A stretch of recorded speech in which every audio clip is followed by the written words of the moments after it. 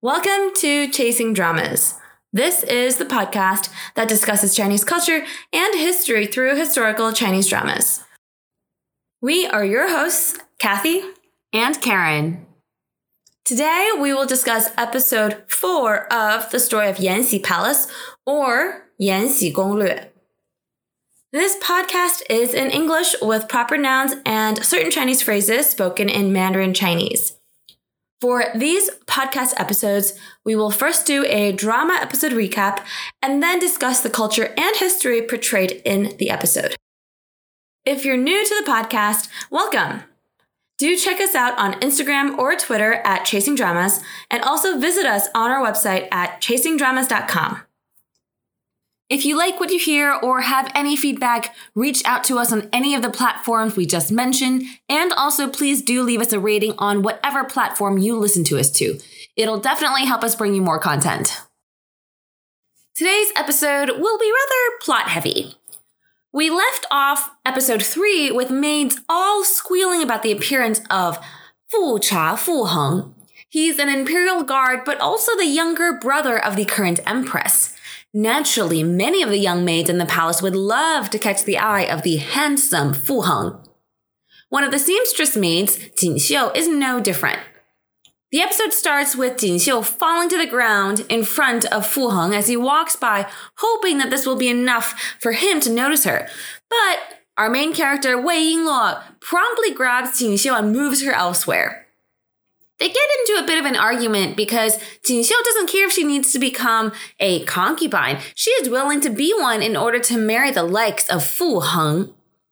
Yingluo is much more critical of these imperial guards, evidently because of what happened with her sister, and gives off her reasoning as to why men like Fu Heng are not worth it.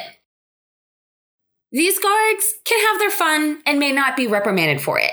Unfortunately, the maids, aka the women, will most likely pay for it with their lives.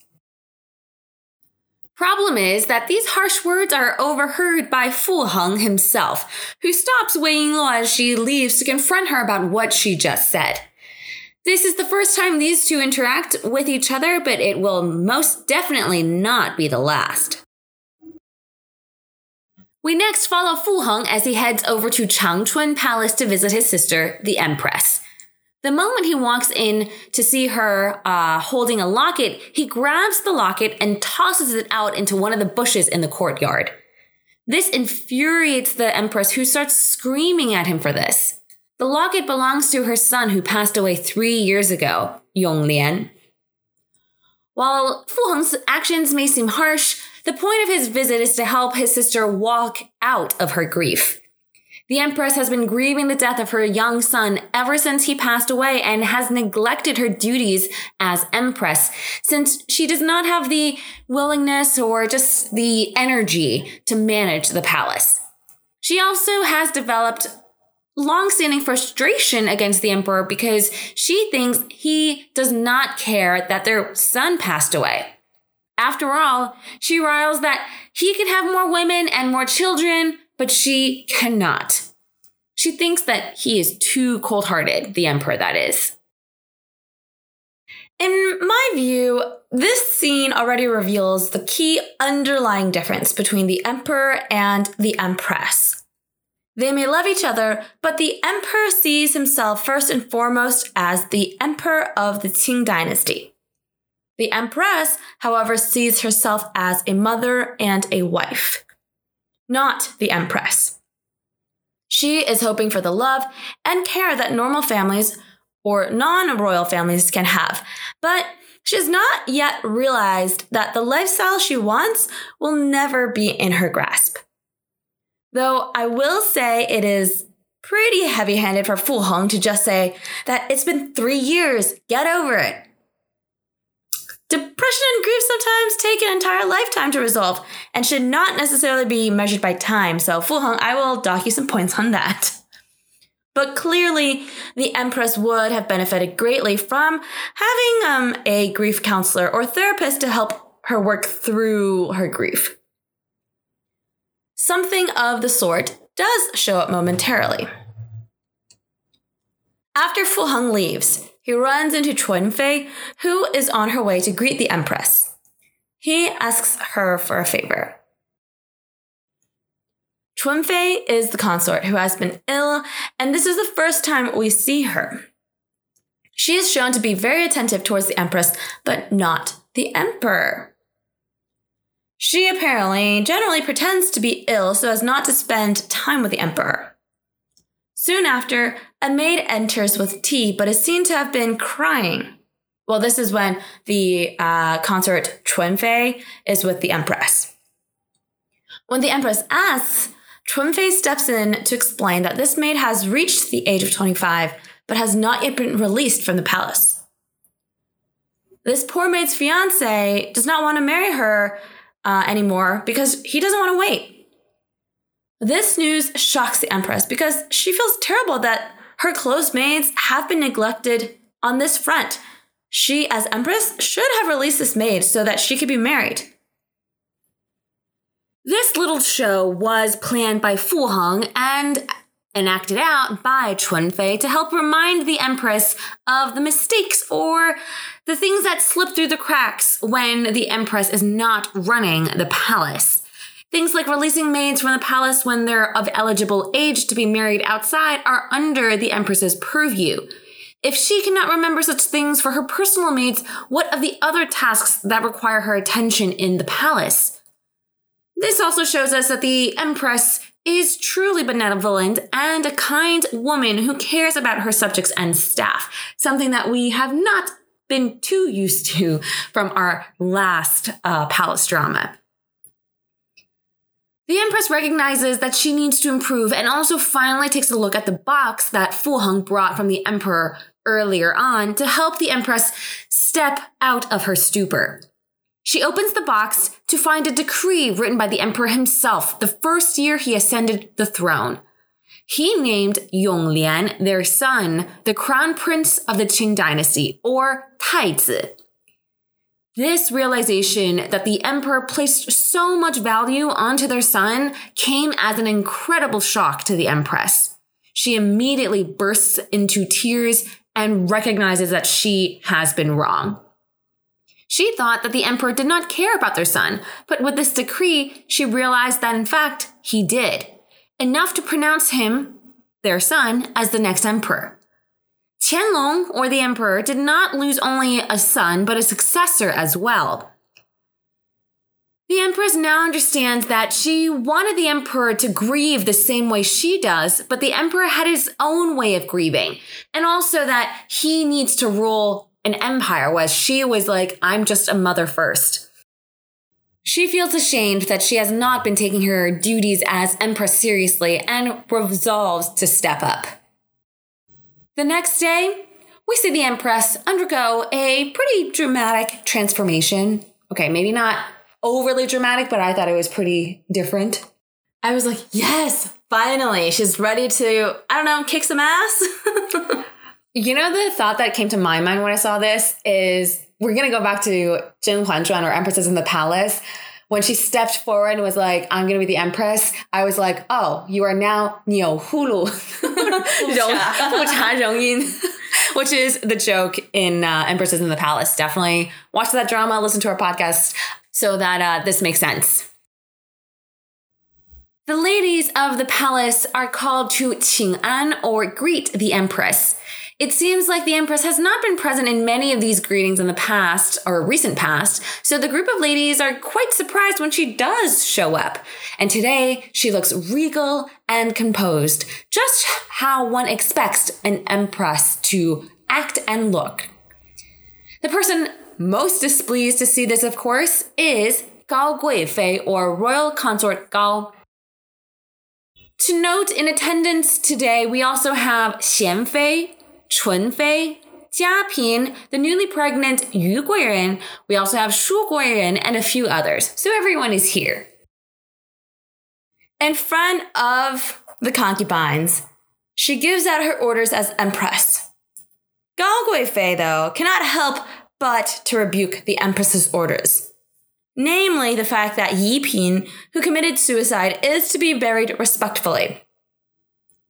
Concubines who commit suicide is tantamount to a crime itself, and generally should have their families punished, not given a proper burial.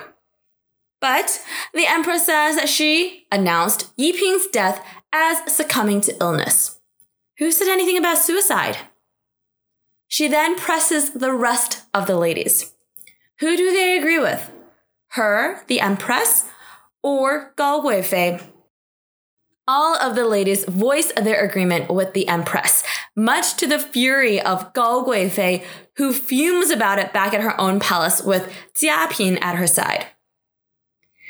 There's so many parallels to Zhen Huanzhuan, or Empresses in the Palace, between Gao Guifei and Hua Fei, and Jia Ping with Cao Guiren.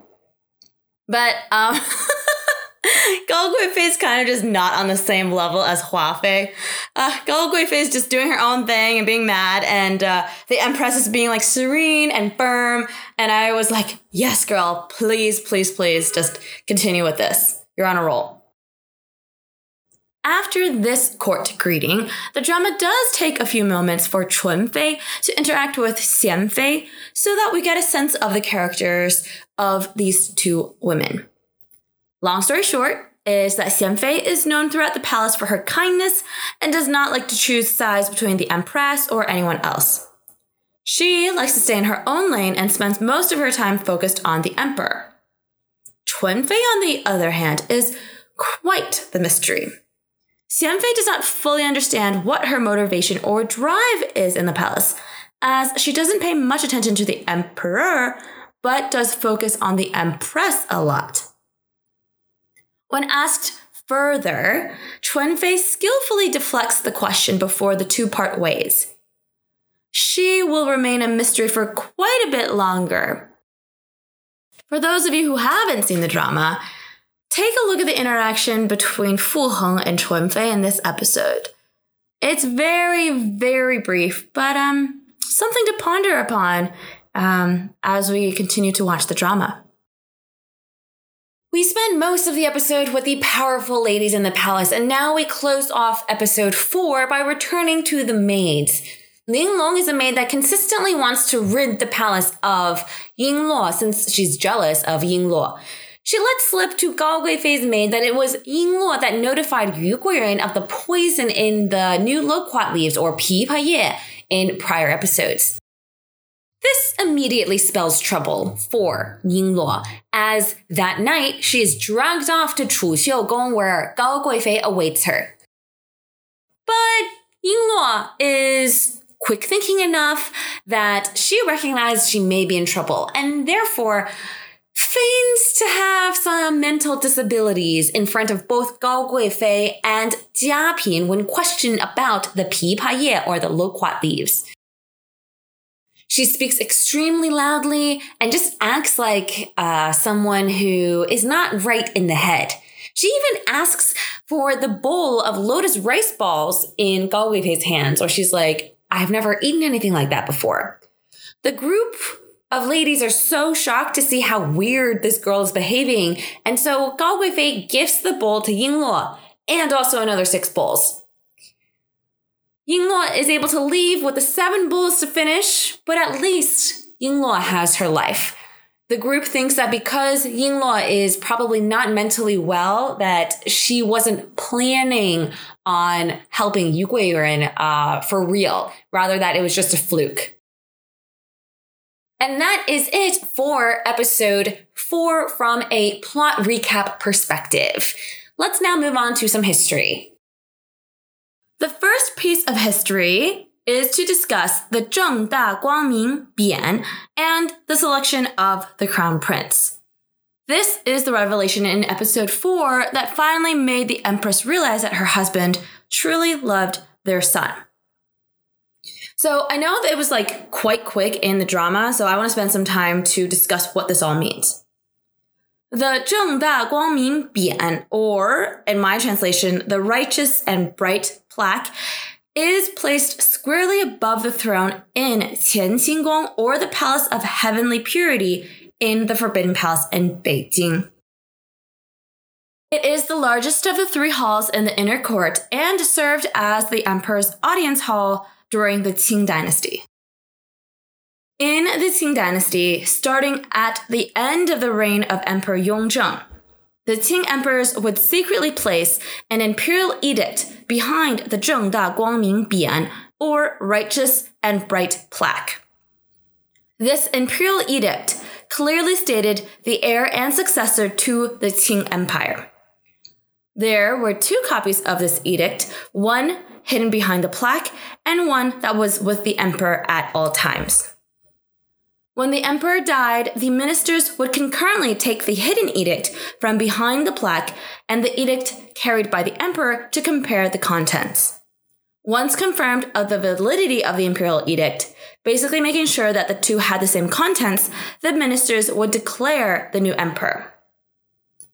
The reason for this action is because Emperor Yongzheng himself, the victor of a decades-long bloody struggle to seize the throne while his father was alive, wanted to avoid the usual political plotting, securing of factions, and, quite frankly, Heron infighting that was all too familiar to him. Let me remind listeners that the Qing dynasty did not have the custom of declaring the crown prince or declaring a 太子 as the son of the empress. That custom was called 立嫡立长, or the declaring of the crown prince as the firstborn son from the empress. He was to be called 太子. Let's recall the drama Royal Nirvana. The crown prince was not the eldest of the emperor's sons, but he was born to the empress, so he was crowned 太子, or the crown prince. During the reign of Emperor Kangxi, Yongzheng's father, he did crown the second prince, who was the empress's son, as crown prince.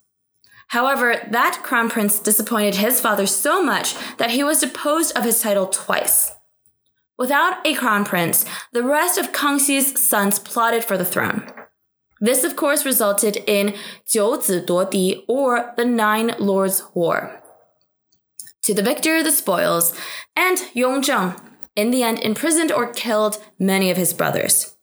We discussed this much more at length in our Empresses in the Palace series, so if you're interested, please go check that out.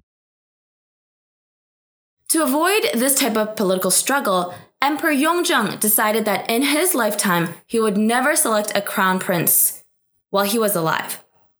The new emperor would only be revealed after his death.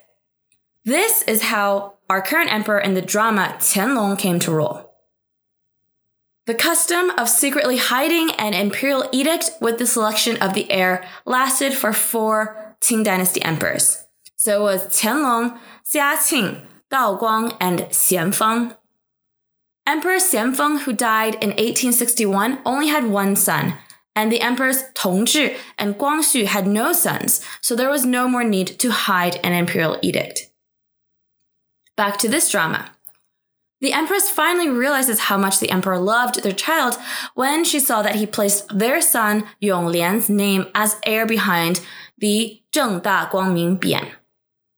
The emperor was in his prime, and he didn't have to clearly state an heir, but he did so, showing the empress and us, the audience, that he did truly love his son and have high hopes for their son.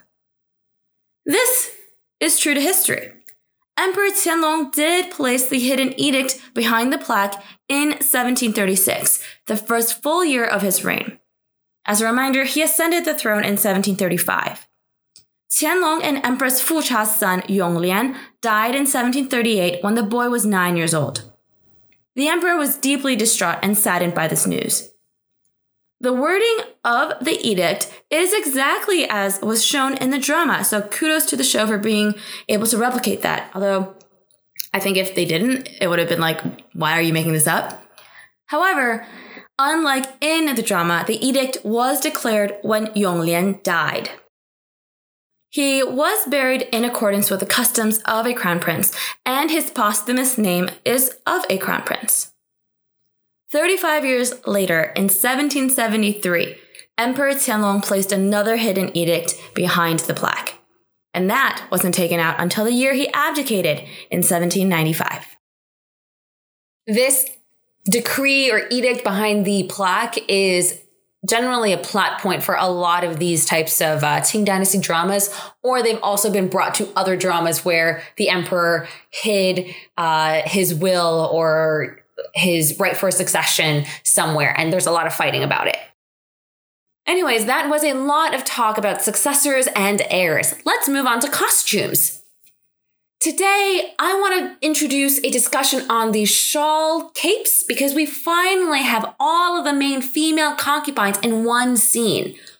Why I say introduce is because we'll see different examples throughout the drama, so we'll highlight them as we see them. The focus is on episode 4, the scene where all of the ladies greet the Empress. The most extravagant one is, of course, the one that we see noble consort Gao or Gao Guifei wearing a pearl shawl or cape. We'll see this pearl shawl show up a few times, but I couldn't take my eyes off of it today during this episode, even though you're just like, oh, Gao Guifei, please leave the Empress alone. The purpose of this pearl shawl is to showcase the lavish and extravagant lifestyle that Gao Guifei lives. She is the only one in the drama to wear this. This costume draws heavily from history, but not on the exact time period. Empress Dowager Cixi, the infamous Cixi, who effectively ruled, and you could say ruined, the Qing dynasty for 47 years from 1861 until her death in 1908, loved pearls. She really, really loved pearls.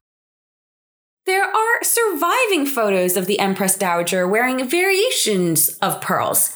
From bangles to earrings to shawls, pearls were everywhere.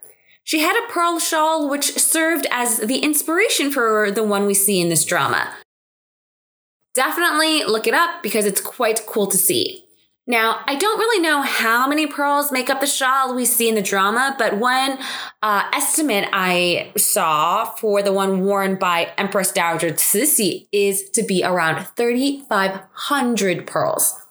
There's apparently one pearl dress that consists of 32,000 pearls.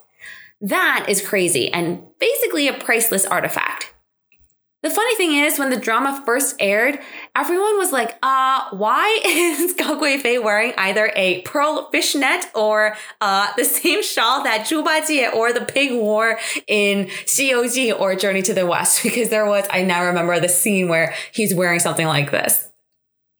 It is certainly a little out of place with the other ladies of the palace, but hey, she wears what she wants, and I thought it was really gorgeous.